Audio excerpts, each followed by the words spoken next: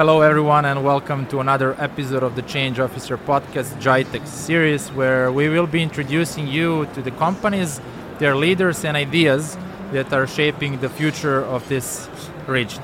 Today with me I have Abdallah Abu-Sheikh, who is a serial entrepreneur, investor, who's been around for a while now and he's plugged into the ecosystem. And I'm really happy to have you here, man. Thank you, Vuk. Very happy to be with you. Awesome. What do you think about GITEX so far? I'm actually taken by how crowded the place is. I think GITEX continues to be a great platform for a lot of people from different walks of the industry to get together and connect. So I'm very happy to be here this year. I'm very happy to continue seeing it thriving. It's beautiful. Yeah. And if you look at when did you move to the region? How long ago? About 5-6 years ago. 5-6 years ago, and only 5-6 years ago, if you look at the GITEX, especially GITEX Future Stars, and the difference that you see now is like amazing. No, definitely. I think the whole region, or maybe the UAE as a country, and maybe the region as a whole, the pace at which things move is what we call hyper growth. Exactly. We continue to see hyper growth. Hopefully we continue to see this for a long time to come. Sure. You've been involved in a lot of things. One of the startups that you're currently running is Rizek. Then you're involved in VCs. You're an active investor. When you look at the current scene, especially if you look around and see so many startups, especially these ones at the early stage, what do you feel about it? How do you see it? It makes me very excited. So definitely at a very basic level, or at a bird's eye view, innovation breeds innovation, right? So when you see any big company or any billion dollar company emerge from anywhere, you will find that many other feeder companies grow into it. And that will breed more companies and more people, more talent, and so on and so forth. So at a very high level, without diving into the technicalities, I think it's always great to see more and more people driving into the system or stepping into the VC or into the startup ecosystem. That drives a lot more talent, a lot more competition, and it makes it much healthier overall. You've successfully built and exited a couple of businesses. You probably failed miserably a lot of times. That taught you good lessons. You share with me some. Maybe we're going to have a longer discussion when you're going to disclose those as well. But what I wanted to ask you, like, there is a lot of startups out there, and I can bet that each of these booths over there believe they're the next, let's not say unicorn, but successful business. All right? What is that most of them are doing that you find a better way to do it and learn your lesson and did it your way that show you good results?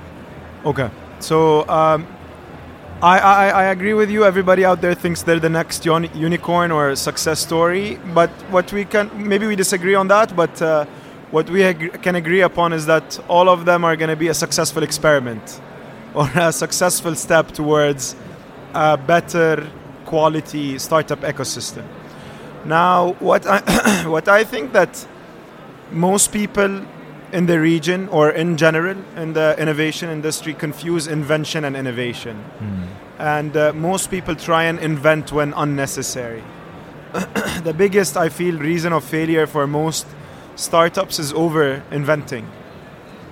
If you look at the region, you look at the past successes, be it Kareem or Souq or any of what you want to call the unicorns of the region, there were not really a lot of invention happening. Nobody invented anything. It was just a lot of innovation, localization, and working on proven concepts. Maybe here, that's what a lot of people confuse. And a lot of people, that's the first reason, I think. The second reason is a lot of people underestimate the difficulty of execution. It's very easy to think, and it's very easy to hire consultants to make you glamorous PowerPoints and TAM studies and all of that, and everybody tells themselves the story that the market size is 100 billion. If we only capture 0.5%, theory, we'll make 100 million. I have told that lie too many times myself that I stopped believing it. It doesn't work like this. People really, especially in this region, underestimate the hecticness of operation and execution, and this might be the main two reasons why I've seen startups here disappear. So yeah, that would be my. And while we were preparing for the conversation, we spoke about 0 to 1 and 1 to 100. Yeah. Right. 0 to 1 being the actual innovation. But 0 to 1 also being probably one of the every phase of the life cycle of a company is difficult in its own way. But building it from 0 to 1, establishing the grounds is something that is very challenging. You're getting into an unknown, you need to validate proof, etc. From your experience, what is the guidebook for 0 to 1ing? Okay, so there are two, and I remember the question you asked me, there are two kinds of people in the world, I feel, or in my world. There are 0 to 1 people, and those are people who are good at making something happen out of nothing. And there are a very different set of people who are 1 to 100 kinds of people. And those are the people that take you from first order to order number 1 million. Or they take you from first revenue to $1 billion and so on. In here, people do not respect the difference between those two people. And this is why you find people, whether it is coming from a family business mentality or from a real estate oil kind of driven mentality, that the person who founded would want to keep pushing and keep driving every tiny detail of the business until the end. And most often they drive it into the ground instead of driving it anywhere else.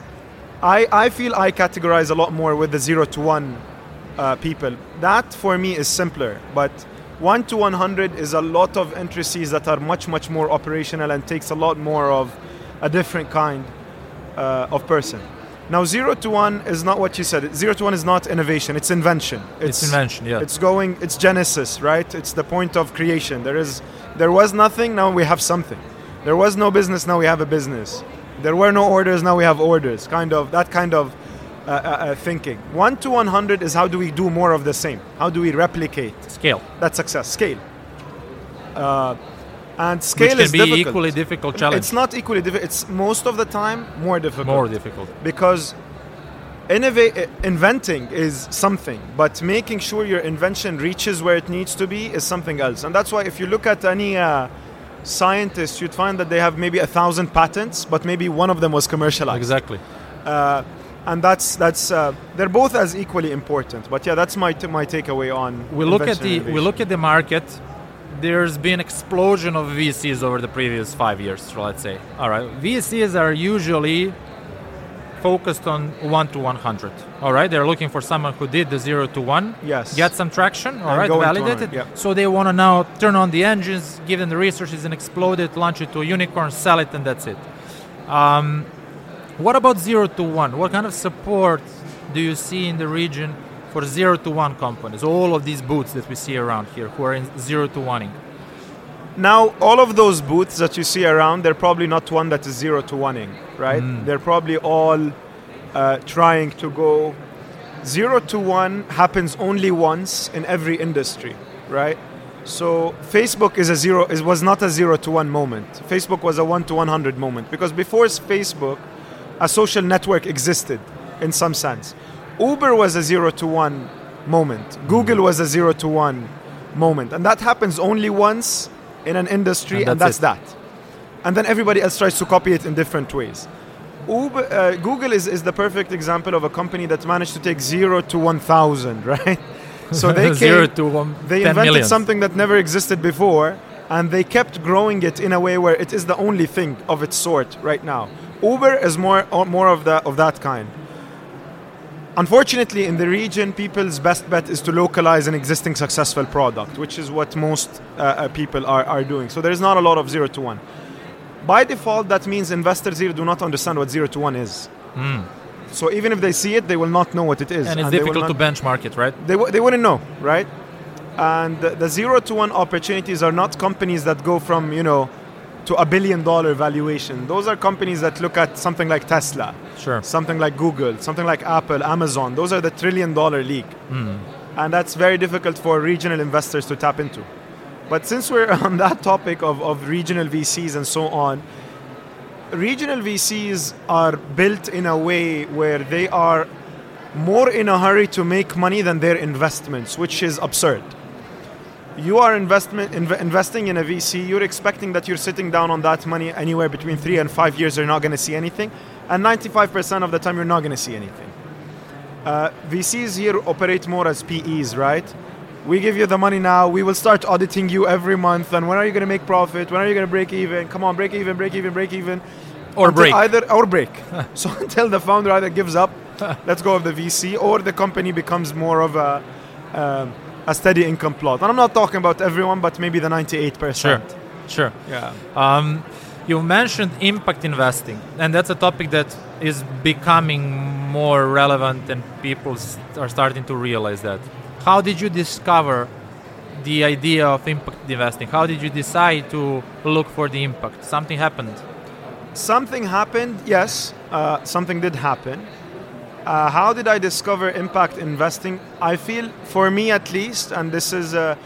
I discovered it out of luxury, right? I had made enough money for me to start thinking of what do I want to invest in now? Or I started being picky. I went out of the, I need to invest in anything that makes money, into I'm going to be choosy or picky about what am I going to invest into. And that's where impact investing came in. Did it turn as an important ingredient for investing, as something that influenced the success formula? Yes, for me at least. So something that happened, or the trigger of that, was in another life I used to lead a renewable energy business, and it occurred to me at one of our projects that we are taking people who never had electricity before into having electricity in their homes and subsequently having internet. And that kid sitting somewhere in sub-Saharan Africa that never saw a light before, now having access to the internet, is a complete tragic shift in what they could become in the future. And that triggered something in me that said, okay, there could be a lot more of those moments, right? There could be a lot more of this dollar spent that has a lot more of indirect impact as opposed to IRR or return on money. Did it become part of the success formula is a difficult question. I don't know if I'm successful. I don't know if I can claim that, but at least for me, it became something that is just as important to look at. We look at the balance sheet and we look at the number of people impacted by the business. So if we look at Rizek, we measure things like number of heroes, a number of suppliers, a number of businesses on the platform, and how much money they make as opposed to how much money we make. And that makes me at least very proud of seeing those businesses that used to make no money turn into $1 million or $1 million dirham business in a month or 2 months or so on. That registers a lot with me at least. Amazing. Yeah. You just briefly slipped just before the conversation. You spoke to one of your mentors, right? And that mentor is someone that I admire a lot as well. So I'm going to ask you one question that is on the back of the book that that individual wrote, right? So the book Ray Dalio and his book Principles. And you know all of them probably by now. What are couple of your principles that you stick to on a personal and on a business level? I'd stick to the business level of things. I feel on a business level, I'm a fundamentalist when it comes to impact. Are we going to put money in something that's not going to impact anybody else's life except for us? Or are our teams, our peoples, consumers, and everybody that's going to be touched by whatever we built going to remember it for a long time? That's maybe a very strong impact that I have. I really don't believe in cutting corners or in that cutting people out of things is smart, which is, if anybody is listening out of the region, I think a lot of people have been lied to, and they told you that it is smart to become a smart ass and start cutting people out of things. Just like you see in the, what do you call it? The Social Network movie, like the guy just abandoned all of his friends and cut everybody out of the deal. That's not cool. That's not right. And that's not actually a good recollection of history. So maybe a principle of mine is to make sure that everybody you shake hands with benefits just as much as you do, or being fair is maybe a short way of putting it. I think that's strong and important to spread the word around it. Yeah, that's a couple. Abdallah, thanks a lot for stopping by. Thank you, man. Great to have you. It was really amazing, and I do hope that people will listen and hear some of the message that you share, but we need to speak more. I think there's a lot more to say. Would love to. Great being with you, and looking forward to seeing you soon. Same here. Take care.